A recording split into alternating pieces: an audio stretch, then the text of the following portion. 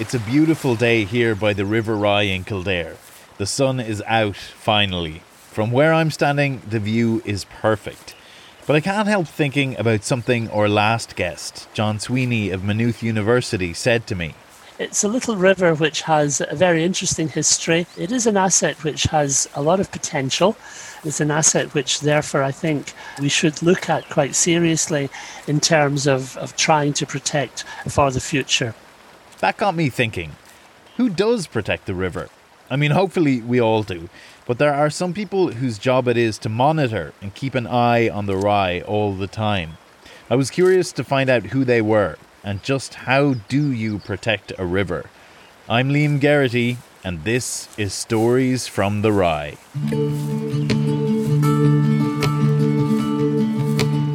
In the middle of Lisa Village, you can't see a thing when you're down the river other than bankside vegetation, and you're one with nature.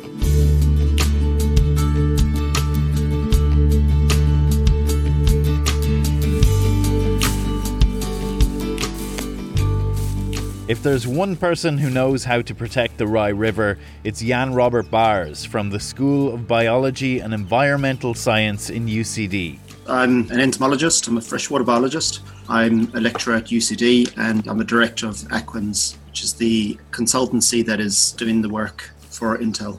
That work involves monitoring the Rye River. The Rye water is a subcatchment of the Liffey, so it's quite a significant subcatchment of the Liffey, and it drains sort of the western part of the Liffey catchment. It's made up of quite a lot of small tributaries. One of the biggest of those is the Lyreen, which is a big catchment coming from the south part of the Rye water. So the water coming past Intel really arises in the west, and it goes through quite a complex landscape.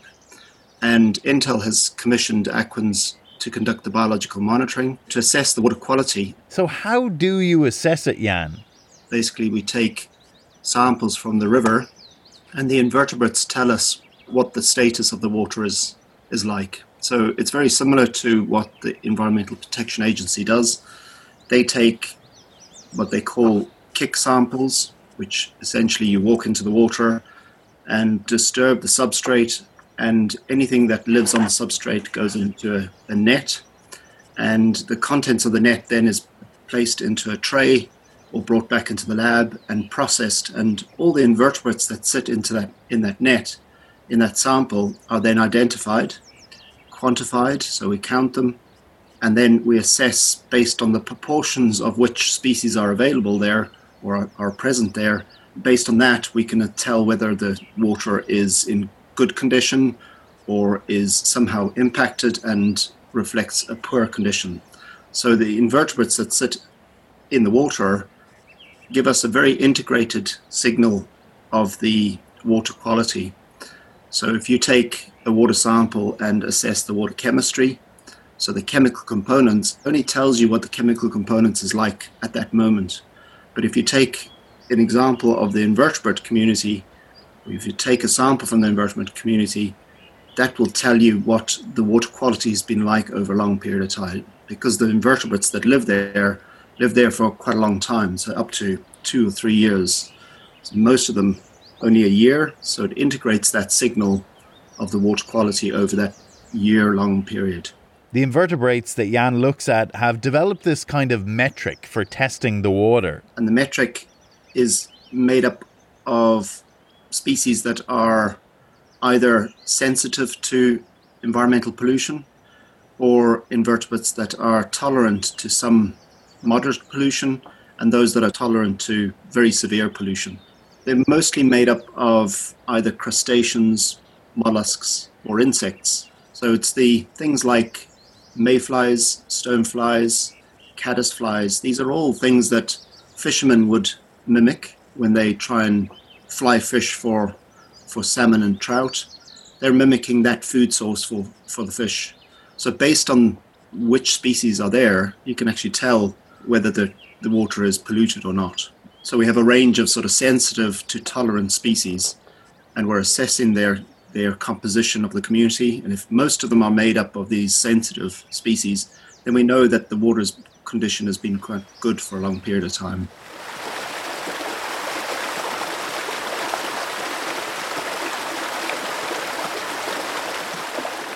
So what can you do with this information once you've gathered it? We assess it on an annual basis for Intel, and it tells us what the water quality has been like for quite a long time, so up to a year. And what that indicates is what that water quality has been like for that year. And because we repeat this monitoring, we can assess whether any mitigation measures that have been put in place or some restorative projects that have been put in place by landowners actually has an effect on the water quality. So if we monitor that over a long time, if that improves or the water quality improves, then we know whatever we've done in that catchment actually has improved the water quality. They have 27 sites where they monitor the water quality along the whole catchment. So based on the water quality in each of those tributaries, we can tell where we're getting impacts occurring. And then stakeholders like private landowners or county councils like Kildare County Council, we can target measures to try and improve the water quality in certain tributaries. Kildare County Council are also involved in trying to protect the river. My name is Gavin McDermott and I'm an environmental enforcement officer here with Kildare County Council, working in the environment section and the enforcement of water-related legislation. Like Jan, Gavin has a lot of monitoring points along the Rye to keep an eye on the water. So water quality standards will determine then if the quality of the water is compliant with these standards or not. But it's not just all about checking the water quality. Gavin says there are a number of assessments that take place. The most important ones include the biological assessments, which are done in 3-year cycles by the biologists in the Environmental Protection Agency. So there'd be a vast amount of data there that's used to determine what the status of the water is. So what's influencing status? It's without doubt influenced by what humans are doing throughout the catchment. So in the Rye River catchment, it would be hugely influenced by agriculture. Agriculture would be the main driver of water quality. Along with that, then you would have urban influences. So you take it the likes of Kilcock, Maynooth, right down into Leixlip. You'd have urban influences affecting water quality. Then you have our rural dwellers. So these are the one-off houses that are located throughout the countryside where families living in the country have to dispose of their own wastewater on their own site. So you would have septic tanks and other domestic wastewater treatment systems sitting on, we'll say typically your half-acre, 3/4 of an acre site, into which the treated effluent discharges from the house, gets treated, gets attenuated and treated further in the soil, and eventually will end up in waters. The important thing is that it ends up in waters having been adequately treated. But we would have a high density of one-off houses in the Rye water catchment. As well as that, the Rye is situated in a catchment where the soils are quite heavy, so quite clay kind of soils, which would be prone to an increased risk of surface runoff, which in turn then carries the nutrients into the rivers, and our monitoring will pick up these nutrients at some stage along the course of the river.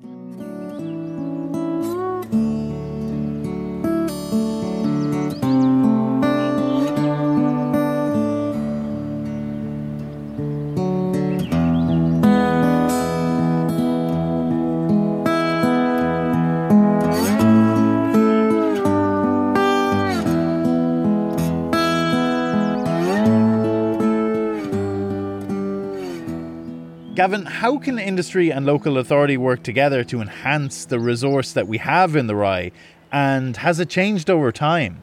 Yeah, that's an interesting point, and it is something that is being addressed through the rollout of river basin management plans, which are being implemented by a number of agencies to try and achieve the objectives of the Water Framework Directive, which is basically to achieve good status in all waters. So front and centre of that is engagement with stakeholders and the general public. So it will be seen as a key measure in the current cycle, the 2018 to 2021 River Basin Management Plan is that more efforts are made to engage the public on waters and the role that the public can play in improving water quality, and I suppose to encourage them to take an interest in the waters. Industry, on the other hand, then similarly, there will be significant stakeholders in the Rye water. Going back to my point about agriculture being the main driver of water quality, we need to constantly engage with the farming community, but it's not that easy done at local authority level because we're the enforcers of legislation. And many times the farmers will see the local authority as the agency coming out to inspect and report them, and try to find something wrong. Whereas really we're trying to work with them and point out to them what they could do differently or what they need to do to bring their facilities up to a better standard, to help the situation in the catchment. But aligning that with some sort of formal approach is very difficult because the farmers are such a diverse community. Unless there's a standalone body there whose role it is to do this, it's very difficult for local authorities to do it. But we do work with the likes of Teagasc and the farm advisors where farmers have them to reach a positive outcome. And as well as that, an important aspect of the Water Framework Directive is the LawPro, the Local Authority Waters Programme, which would have as part of its toolbox, catchment scientists and experts in the area of catchment science, as well as experts in the agricultural sector who are there to offer free advice to farmers on what measures they can take, low cost measures, for example, they can take at farm level that might help a localised issue.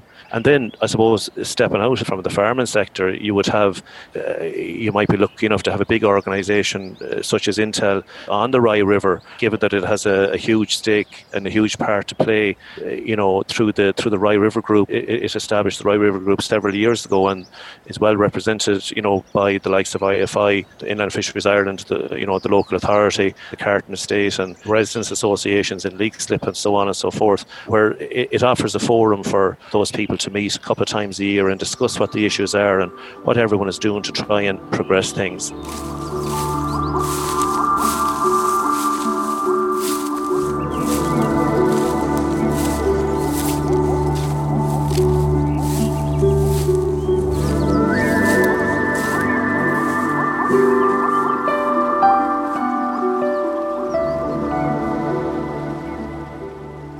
Back with Jan Robert Bars, I wondered how the river looks now, and is there still a lot we could be doing?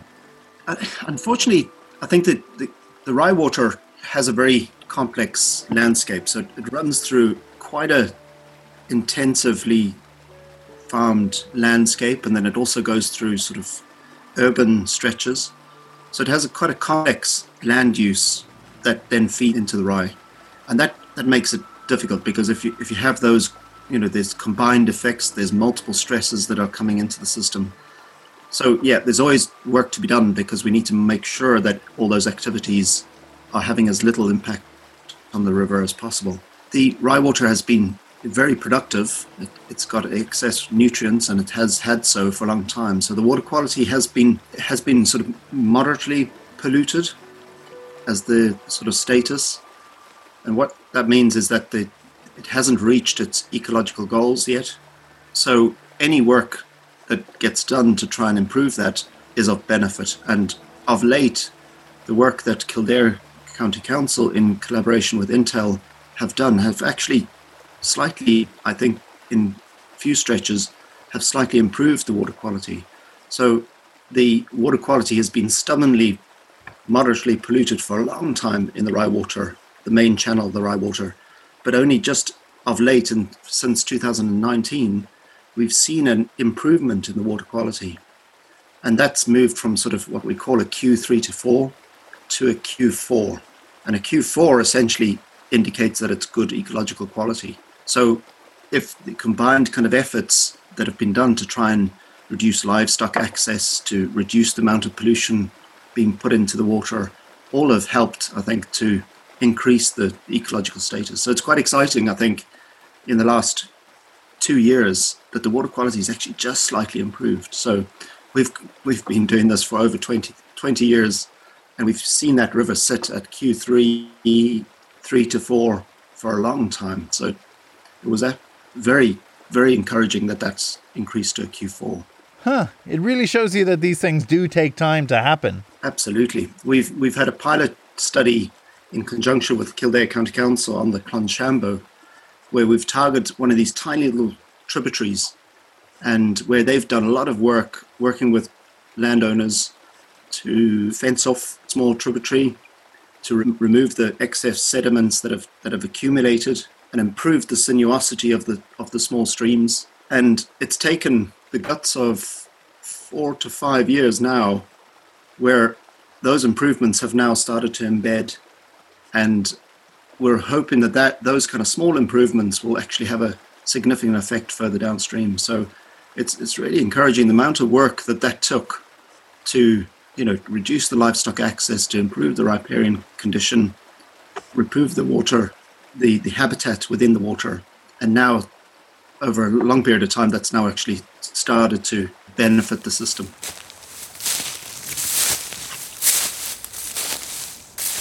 My thanks to Jan Robert Bowers from the School of Biology and Environmental Science in UCD and Gavin McDermott of Kildare County Council. In upcoming episodes, we'll be trying to spot the varied wildlife along the Rye, and we'll be wading into the river itself to hear from those in the angling community with more Stories from the Rye. Stories from the Rye is proudly produced by Intel Ireland. Today, we'll give the last word to Jan Robert Bowers. Good water quality is essential to maintain the normal functioning of our rivers. So we get a lot of benefits from our rivers through abstraction, through water amenities, supporting biological diversity, and these are all key things that need to be maintained. So if we maintain the water quality, or we slowly improve the water quality, we can then secure those ecological functions, or what we often call as ecological services. So these are the things that we benefit from having a good intact, well-functioning river system.